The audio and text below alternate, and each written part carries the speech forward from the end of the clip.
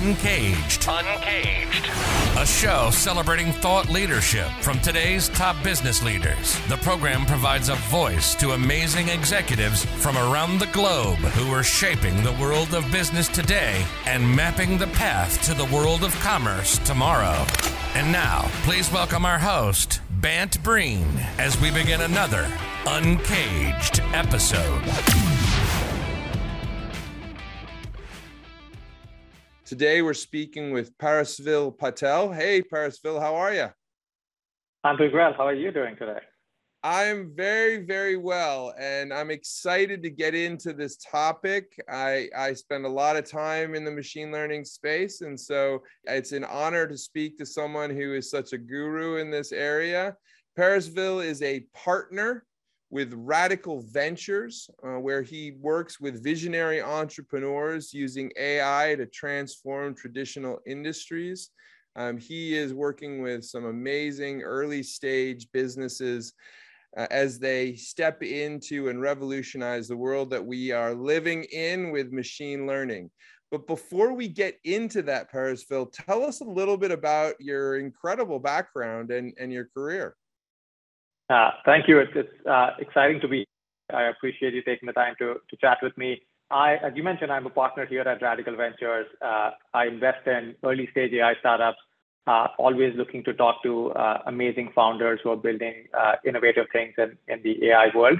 But before I got here, I'm originally an engineer by training. I was always a math and science kid, loved those subjects, ended up taking engineering as my major, studied electrical engineering, and then worked in consulting and a global asset manager called KKR. So during my career, before I moved to Radical, I worked with companies everywhere from 2 people starting a new business to 90,000+ global businesses.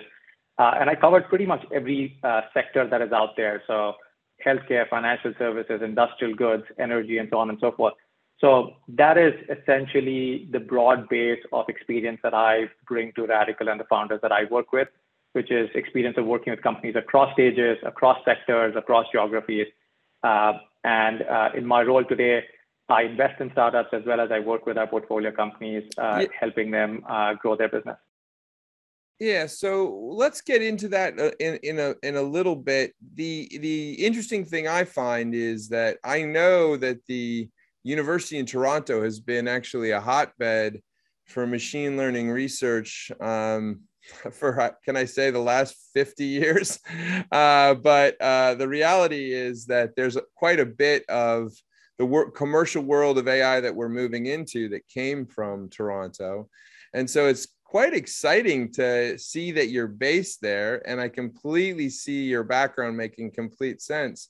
Tell me a little bit more about what's happening right now in the early stage AI world of Radical Ventures.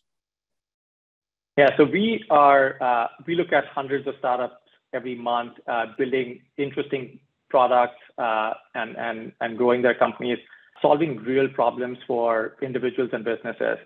As you mentioned, Toronto is a great place to be to do something like this. Over the last many decades, a lot of fundamental innovation in the world of AI happened here in Toronto, the modern AI revolution. So now we obviously hear about AI on a daily basis. That started pretty much exactly 10 years ago when a group of students here at University of Toronto cracked this global competition called ImageNet. So that has led to this modern revolution of using deep learning to solve a lot of problems for businesses and for individuals. And we are fortunate here to be here in Toronto working with these startups. We work across startups in US and Canada. Obviously, Toronto, Montreal, Edmonton are great centers of AI activity here in Canada, but the hotbeds of activity in the US continue to remain so. Now, I'd be curious to get your take on this. Certainly, we hear a lot about machine learning and the utilization of AI across every aspect of the enterprise and commercial world, but also literally our lives. Where are we in this whole process? What gets you excited right now?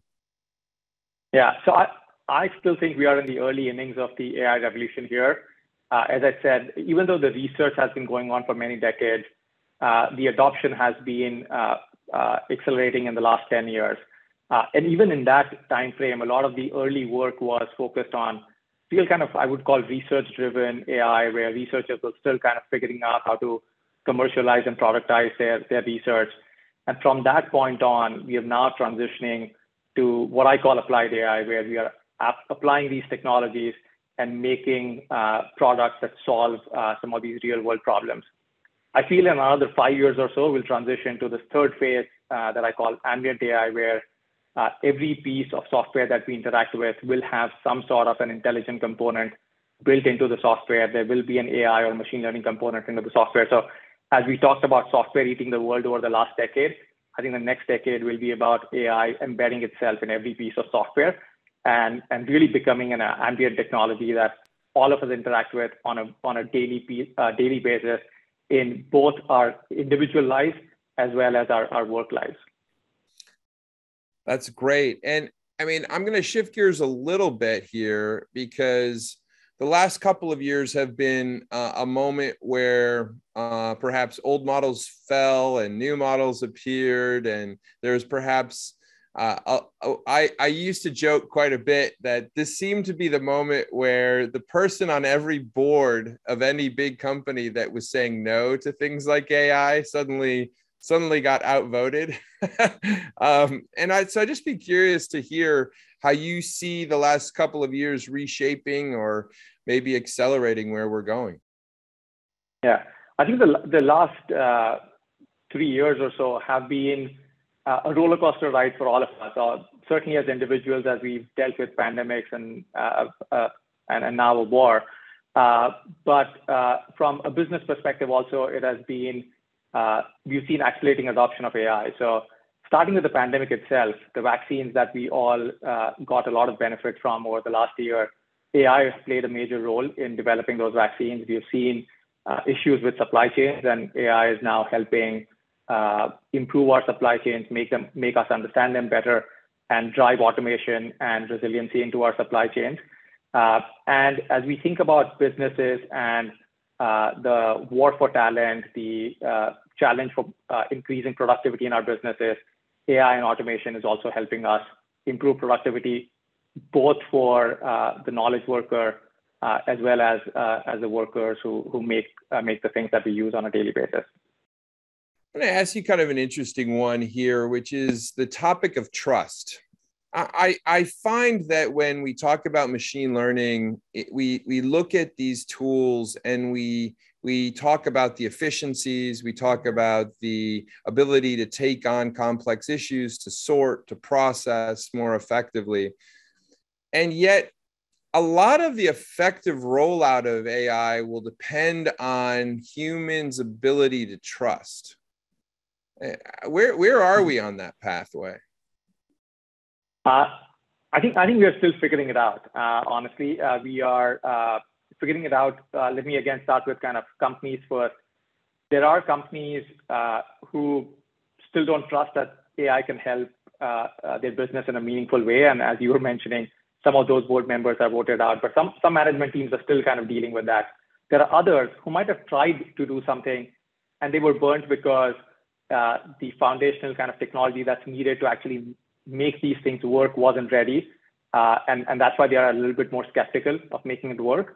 And then there are those who are adopting it now, but are worried about what the after effects or other second order effects could be.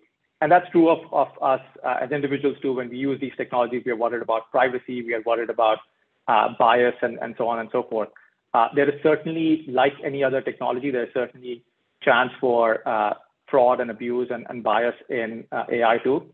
I, as an investor, and we as a firm, really keep AI ethics and the ethical use of AI and the responsible use of the technology in the forefront of how we invest. And that goes from working with the right set of founders, investing in the companies that are thinking about these technologies in the right way, and then also providing a layer of governance and support to our companies to make sure that AI is developed ethically and implemented ethically, so that we don't run into some of the challenges that we hear about on a daily basis over the last few years. Yeah, I mean, we hear about a lot of those topics, and certainly I think we see examples of things improving. But when things go wrong, it's kind of like a plane crash. Everyone panics. So really, I think what was that classic, Bill Gates thing, which is like an airline basically, if one plane crashes, they shut down the whole airline. That's kind of like AI right now. Whereas like, when Windows would crash every 5 minutes, it was okay somehow. So it's really interesting time. And just putting on your early stage VC hat, here we are in 2022, we're in a market where the financial dynamics of the marketplace have shifted.